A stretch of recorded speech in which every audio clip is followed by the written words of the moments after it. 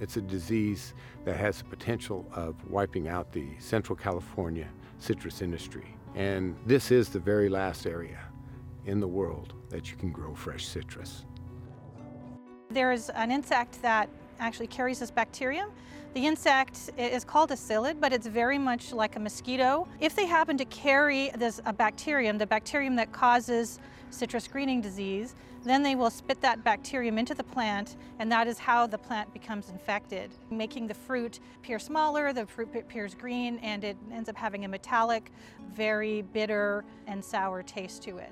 No citrus is immune, and all trees, regardless of what their origin is, will eventually succumb to this disease and they will die. The impact of the disease potentially in California could be worse and it could happen faster because the Florida orange industry is mainly there to provide orange juice. The industry was able to respond to the presence of the disease by blending the juice to some extent to get rid of the flavor taint that is caused by the presence of the bacterium. But here in California, the industry is almost entirely a fresh market industry. The impact of this disease on a fresh fruit citrus industry is much more catastrophic.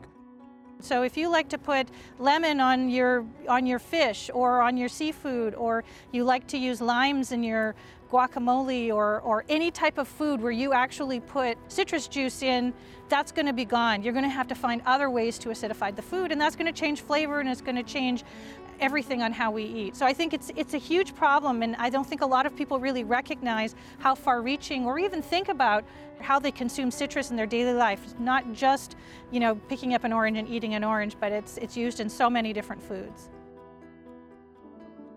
There is not going to be any one magic silver bullet that's going to completely eradicate the disease. So we need to have early detection right now in order to stop the disease from spreading. With our work, we're trying to be able to detect this disease very early on, before it's detectable using the DNA-based methods. And we've proven that once the bacterium comes into the tree, the entire tree puts out a response, and we can detect that response using our technology.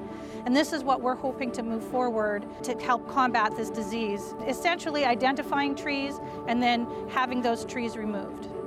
This will buy us some time. Long term, what we really need is resistant citrus that can't be infected by the pathogen. And one way that we're trying to do that is to identify resistance genes and introduce them together or simultaneously into one genetic background, so that we would then have sweet orange that would have multiple genes for resistance against the pathogen that would be truly resistant in the field. We have to figure out how to keep our trees and our orchard safe and free of this long being here in Central California as long as possible. There are a few things that we are doing that are giving us hope. I'm fairly optimistic that we should be able to address this, and the scientists and industry will rise to the challenge. It would be better for us to nip this thing in the bud while it's still in its early stages, and so that we can preserve fresh citrus for generations to come.